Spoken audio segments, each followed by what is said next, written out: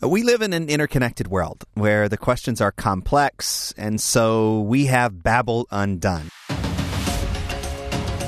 And it exists to have a conversation about issues of interest to all of us, or maybe things that make you a little curious. I'm Johnny Moore. I'm the co-host alongside Archbishop Joseph D'Souza. I'm an American evangelical leader. He leads the Good Shepherd movement and the All India Christian Council. He comes from the East, I come from the West, so naturally we meet in London. Okay, Bishop, what's our topic today? Religious freedom in China. You know, a fact a lot of Christians may not realize. The foremost persecutors of Christians in the world remain communists, not Islamists. Chief among them are the North Koreans and the Chinese Communist Party, which seems to have gone from bad to worse in recent years. Yet the church in China continues to grow, now larger than the Communist Party. Yet China isn't moderating. It is becoming more vicious at a time when it is becoming more rich and more powerful. How should Christians think about the Chinese Communist Party? And there's no better person to help us understand these complex issues than Benedict Rogers. He is the co-founder and chief executive of Hong Kong Watch, a senior analyst for East Asia at the international human rights organization Christian Solidarity Worldwide. He's the co-founder and deputy chair of the UK Conservative Party's Human Rights Commission. He's testified in the UK Parliament, the European Parliament, in the US Congress, and the Japanese Parliament, and in front of the United Nations. His latest book, which we definitely recommend to you, is called The China Nexus, and Ben Rogers joins us now. Ben, great to have you here. And you're a brother comrade in arms, right? For many, many years for some of the same struggles and causes. Our audience, which will hear this podcast, is quite diverse and global, and some of them would not know your story and what you've been up to. So if they were to ask, who's Benedict Rogers, what would you tell them? Well, firstly, it's great to be with you. And I would say that I'm first and foremost a Christian, that I believe passionately in human rights, human freedom, and human dignity, and human life. And that's what motivates me in my advocacy and activism for religious freedom in particular, and for human rights more broadly. And how long you're doing this now, Ben? Well, in various different forms, it's over 30 years. I first got involved when I was a university student. I then worked as a journalist for a number of years, but was involved in this in my spare time. And then I went full-time for many years with CSW, Christian Solidarity Worldwide. And now I still do some work with CSW, but I lead an organization that I co-founded called Hong Kong Watch. Yeah, wonderful. Yeah, and we hear about Hong Kong Watch, and I get all of your stuff. So you have this unusual expertise, focusing on the Chinese Communist Party, on North Korea, on this part of the world. It's always been relevant. It seems like it's becoming more relevant now. How did you get to this expertise? Like what was it? Some people are experts on Europe and the United States. Some people study golf, or sports. You're one of the world's experts on this part of the world that's with us everywhere. How did you come to this passion? Well, it started really when I was 18 years old, and I took a year off between high school and university and went off for 6 months to teach English in China, in the city of Qingdao on the east coast of China. And I fell in love with China. I made many friends there. I had a wonderful experience. And I always say that I'm not anti-China. In fact, I'm very pro-China as a country, a people, a culture. It's the Chinese Communist Party regime that I oppose.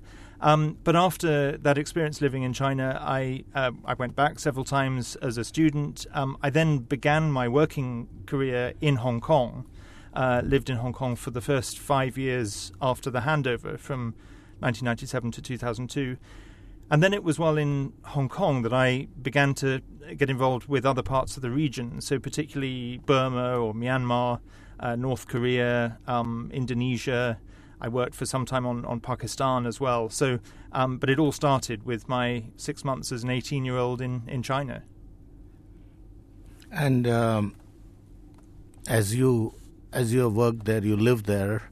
I think I came to know when you were living in Hong Kong, right? And came there and did a conference.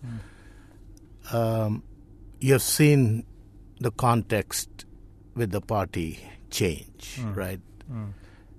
It's not. There was a period when everything was opening up and stuff looked good and all, but you have seen also the other side. What's gone wrong? What has declined, and what are we dealing with? Well, first of all, it has gone wrong across the board in China. So Hong Kong is probably the starkest example of basically what was once one of Asia's most open, freest cities being transformed by the Chinese Communist Party into one of its most repressive police states. But then we see across mainland China, of course, a major crackdown on civil society, on human rights lawyers, on religion. We see what is recognized by the United States government and increasingly by others as a genocide of the Uyghurs in Xinjiang, intensifying atrocities in Tibet, and really the worst persecution of Christians that we've seen in China since the Cultural Revolution. And all of that, I would say, has happened because of the leadership of Xi Jinping. As you said, in the 1990s, the first decade of the 2000s, there was this sense that China was opening up. For the first 10 years after the handover of Hong Kong, I would say China did honour its promises to Hong Kong by and large in terms of a high degree of autonomy and Hong Kong's freedoms being maintained. And I experienced that living there. The kind of conference that you came to speak to in Hong Kong, 20 years or so ago, I think would be extremely difficult to hold in Hong Kong today. And that's because the Chinese Communist Party under Xi Jinping has abandoned that opening up and has really reverted to great repression. And I think its objectives are twofold. Firstly, they want to eliminate any form of dissent, and even not just dissent, but difference. People who don't adhere to the Communist Party's way of doing things. But I think externally, they're increasingly exerting their influence and their power around the world, and their objective is to dominate the world. So I used to go between Hong Kong and mainland China, and I remember it being like two different universes entirely. The spirit that I felt in Hong Kong, and I would go into China, and I love China. Like you, I loved being there, but you could feel in every second, every day that you were there, the communism, and to me, it is just incomprehensible that great and incredible city of Hong Kong is now what it has become. And it just seems like the world stood by and watched. But people in Hong Kong didn't stand by and watch. They were on the streets. They were protesting. Many incredible young people were out there.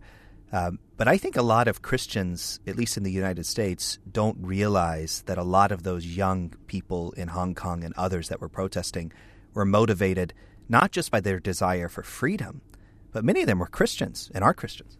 That's exactly right. And there were regular candlelit prayer vigils as part of the protests. Some of the key leaders of the pro-democracy movement of different generations are Christians. We think of Jimmy Lai, who's been in prison now for more than 1,000 days. We think of Martin Lee, the father figure of the democracy movement, who has served a suspended sentence. He's not actually in prison, but he's now effectively silenced, because if he spoke out anymore, he would be imprisoned. And then the younger generation, people like Joshua Wong and Benny Tai, who was one of the organizers of the 2014 umbrella movement. They're all Christians. And, of course, the really inspiring figure of Cardinal Zen, who was arrested a couple of years ago. And, arresting a 90-something cardinal shows the lengths that this regime will go to. And Ben, what kind of insecurity, what is it that the current leadership afraid of in driving this and taking away people's freedoms and blatantly carrying on what we all know is a genocide there among the Uyghur people? What's driving it? What are they afraid of? Well, I think you've asked exactly the right question, because this is a regime that wants us to believe that it is incredibly confident and strong. But I actually think the opposite. I think it is a very fragile, insecure regime. And I think it's afraid of three things. Firstly, the truth. Secondly, freedom.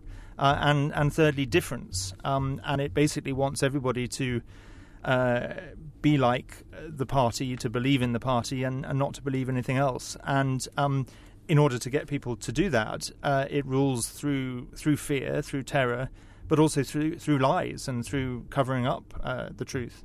And are you? How do you see the rest of the world, with all of the campaign that you have done, responding to the crisis and the cries of those people who protested? And of course, you're not a happy camper, as I've read it,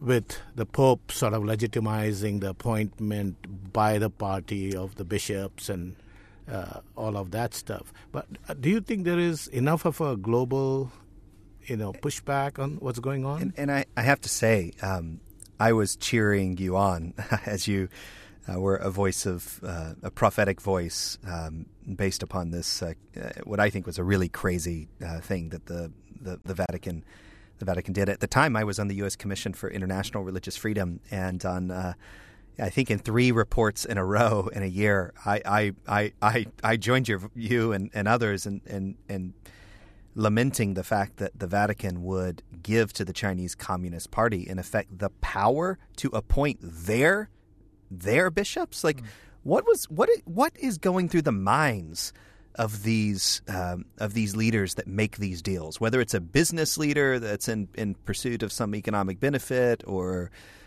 someone in the Ministry of Foreign Affairs here, or in the State Department in the United States, like, how do these irrational, idealistic, or are they actually idealistic? Should we be more critical of ourselves? I mean, how do you see what happened with the Vatican and what's happening with business people and happening with others?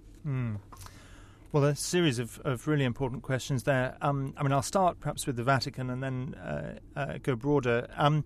I think that I don't question the Pope's motives, in the sense that I think his desire is to see the situation for the Church in China improve, to see religious freedom, and I also think he's motivated by a kind of romantic notion around the example of Matteo Ricci, the famous Jesuit who was able to gain influence in the Chinese imperial court several hundred years ago.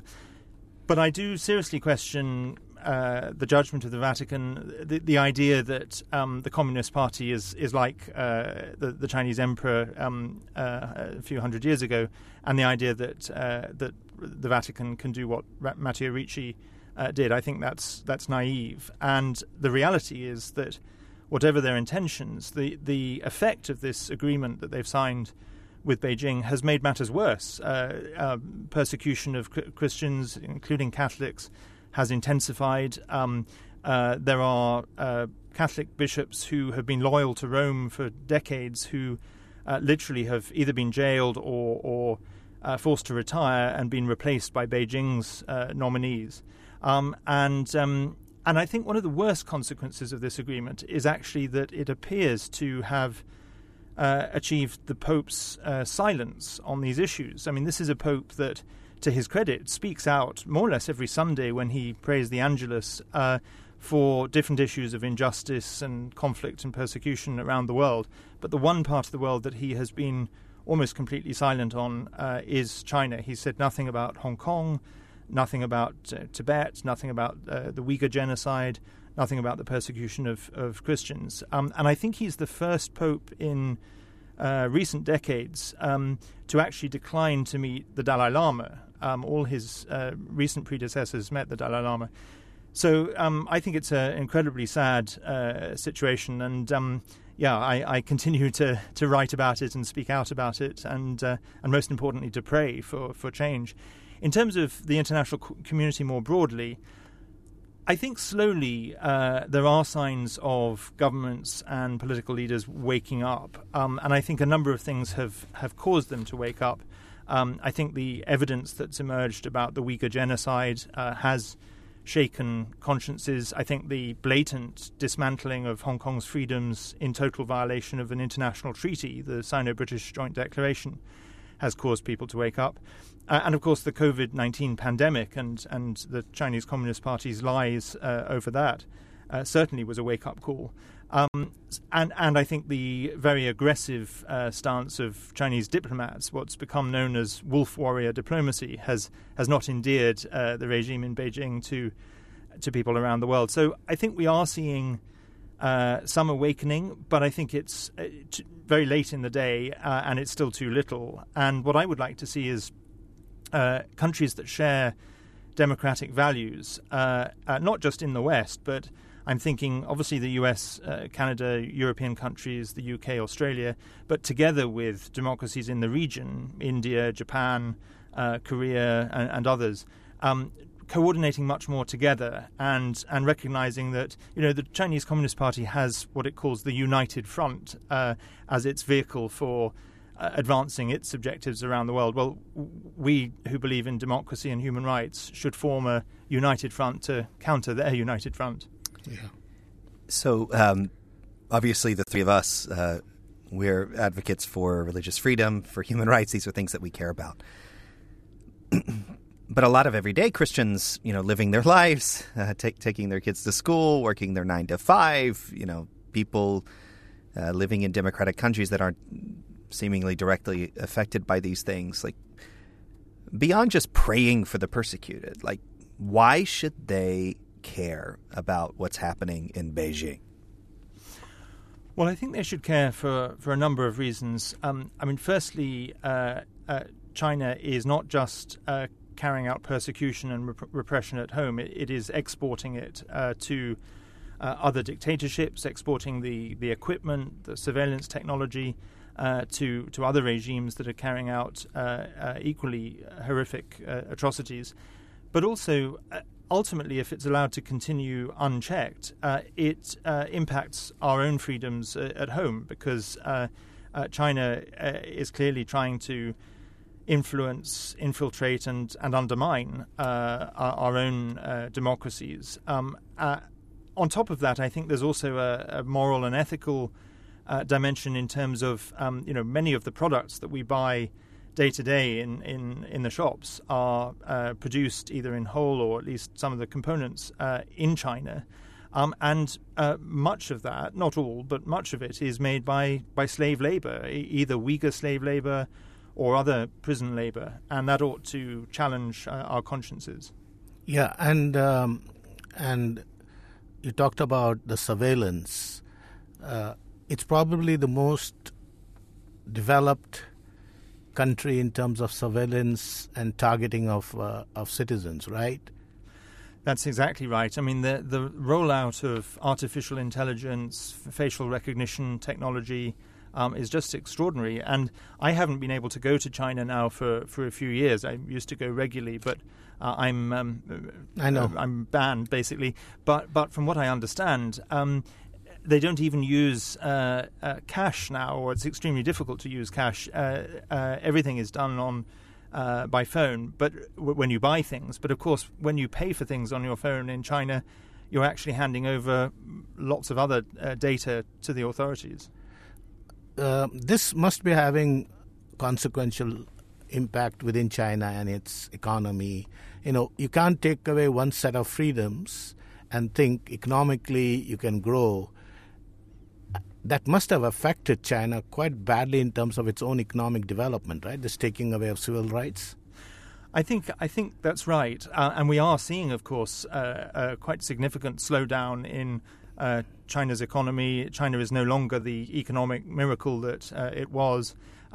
Many people are talking about peak China, or even the fact that we may be post-peak China, and I think that as this economic slowdown continues, the Chinese Communist Party will find actually discontent within China grows, because the sort of unspoken deal that the regime had with the people was, we'll give you an economic miracle that will improve your living standards dramatically, and in exchange you'll support us and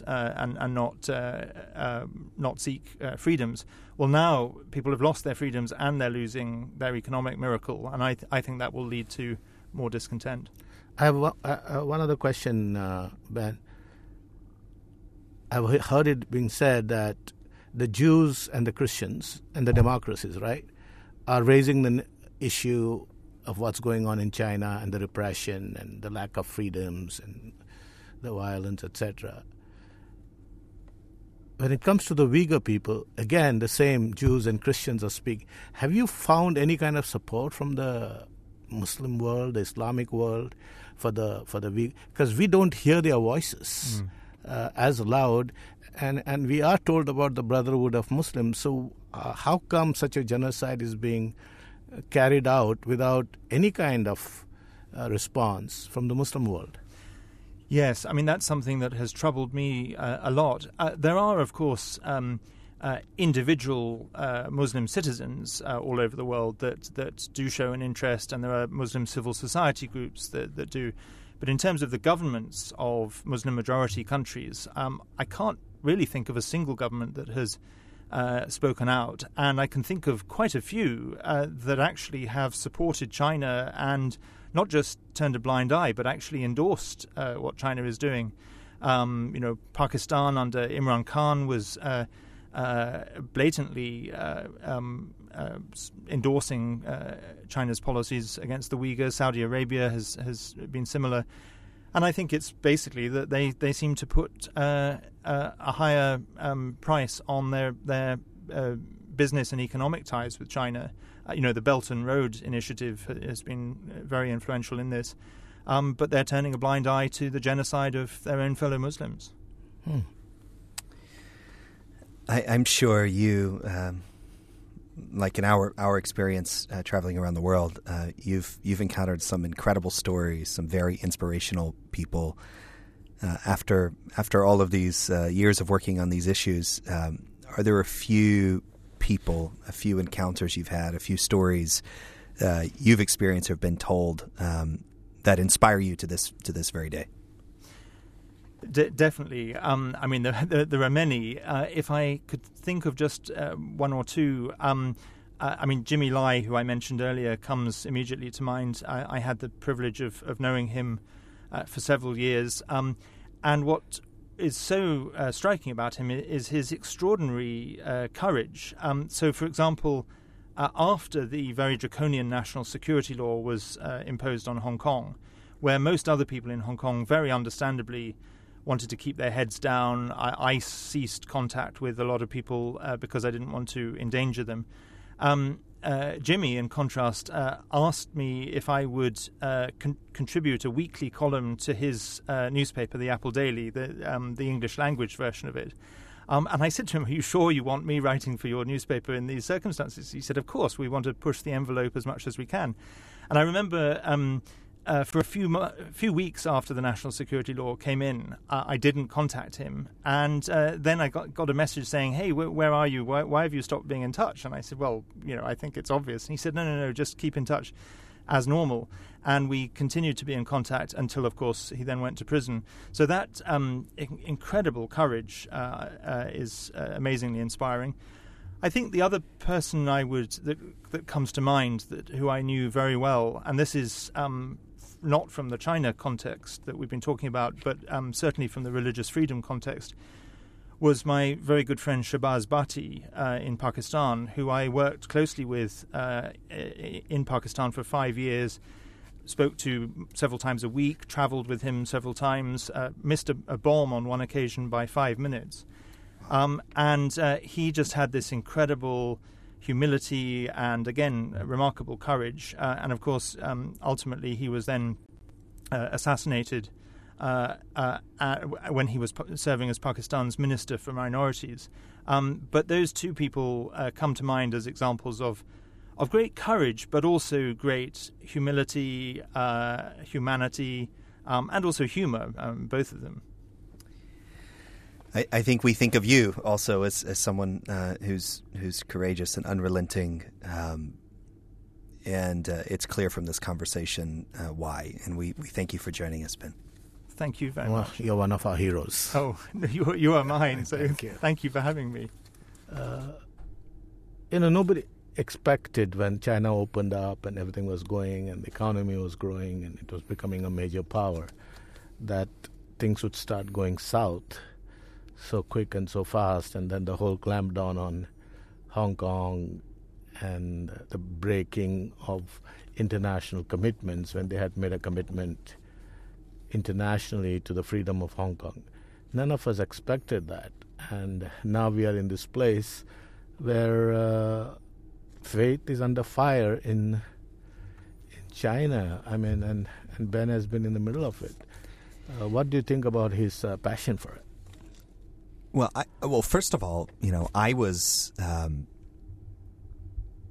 just so surprised by how apathetic the world was about what was happening in Hong Kong, and what Ben reminded us of is that the courage of so many of those young activists in Hong Kong and older generation was a courage that came from their faith.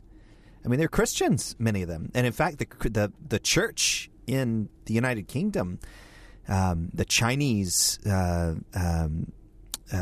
church, particularly because of the Hong Kong the Hong Kong immigrants, hundreds of thousands of them have immigrated from Hong Kong to the UK in the last year and a half.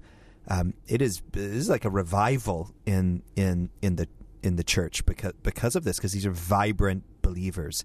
And they were watching the persecution of Christians across in the mainland, and they're living in their freedom. And the world was silent. I mean, what happened in Hong Kong demonstrates what happens when the world is silent. And it as religious freedom advocates for human rights, it shows the importance of being unrelenting and never taking anything for granted. Yeah, and how do you understand, and what kind of rationale do you give as, in this case, the people of Hong Kong and others genuinely feel, they raised their voice, they protested. I guess the Iranian women also would say that they didn't get the kind of support that they felt should have come from the free democracies and pressure. And somebody should have said, hey, have you come to a place where Western democracies or whoever, money trumps everything, just like Saudi Arabia, and they don't speak about the Uyghurs, and Pakistan don't. So money has become more important than human beings? You know,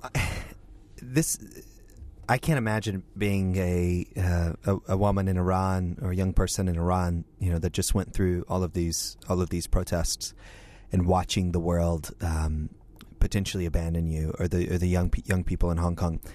But as Christians, evangelical Christians alone, there's hundreds and hundreds of millions of us, and you put the Catholic and the Orthodox community together, there is no issue in the world where we as a church, as a collective body, or even through our individual denominations, even our smaller denominations, aren't powerful enough to make a difference if we just raise our voice.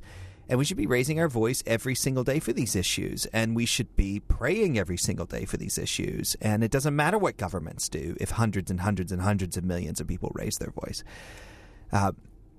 And I was quite optimistic about China 10 years ago, 10 years ago. I was talking about China, changing. We were hearing positive things from the church. And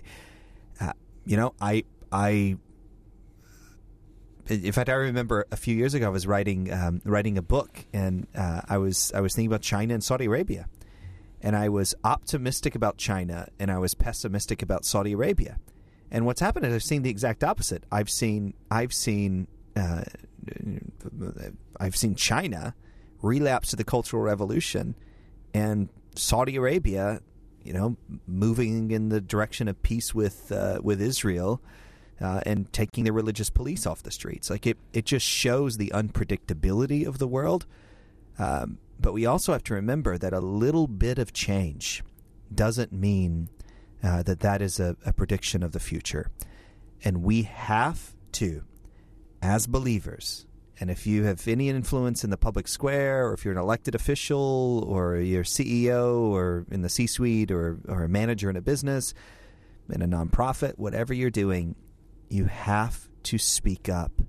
And I just pray to God that as Christians, we would pray for these people the way we hope someone would pray for us, raise our voice the way we hope someone would raise their voice for us, do all of these things, because it actually does make a difference. There's one thing I agree with Ben, Bishop. The Chinese Communist Party wants us to think that they're strong, but they're much weaker than they want us to believe that they are. And what they're good at is they're good at deceiving the world, selling the world this story of the Chinese economic miracle. The Chinese people are the most brilliant people on the planet. A free China would be the biggest competition the United States or anybody had ever seen. But the exact opposite has happened. This leader in this party has crushed one of the greatest civilizations in human history. But I'm not sure that's the end of the story either. I think so. That this may not be the end of the story, because time has a very interesting way of changing and moving things, and what society thinks or people think or leaders think I am permanent, they realize they are not permanent.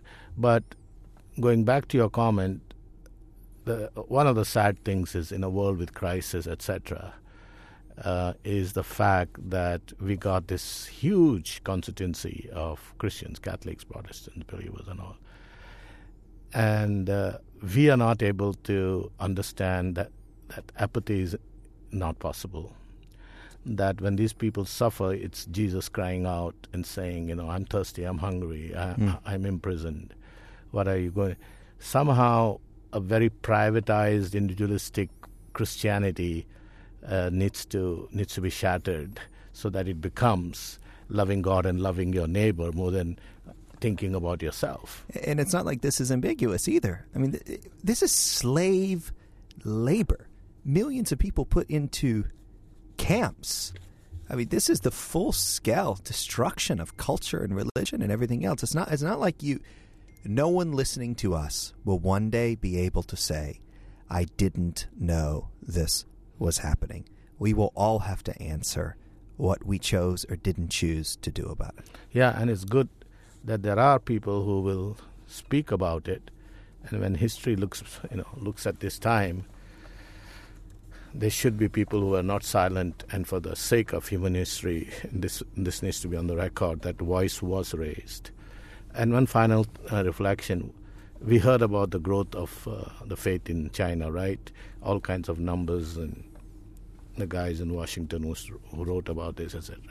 And I think about those tens of millions of believers in China right now. How are they coping? What are they doing? One thing I'm sure, no regime, no party can wipe out the church there. I'm very sure. It will rise. It will come up. No repression, because if you don't understand the nature of the Christian faith, it's not institutional, it's not political, it's not based on money, it's not based on inducement. It is based on the work of the Spirit and the Word of God. And once that takes root, it's not going to finish. Amen, Bishop. Amen. Thank you for joining us today for Babel Undone. If this conversation had you thinking, then why don't you share it with someone else? For more episodes of Babel Undone or other amazing content that helps Christians live out their faith, you should head over to premier.plus. That's premier.plus. Premier for the Americans listening in. God bless.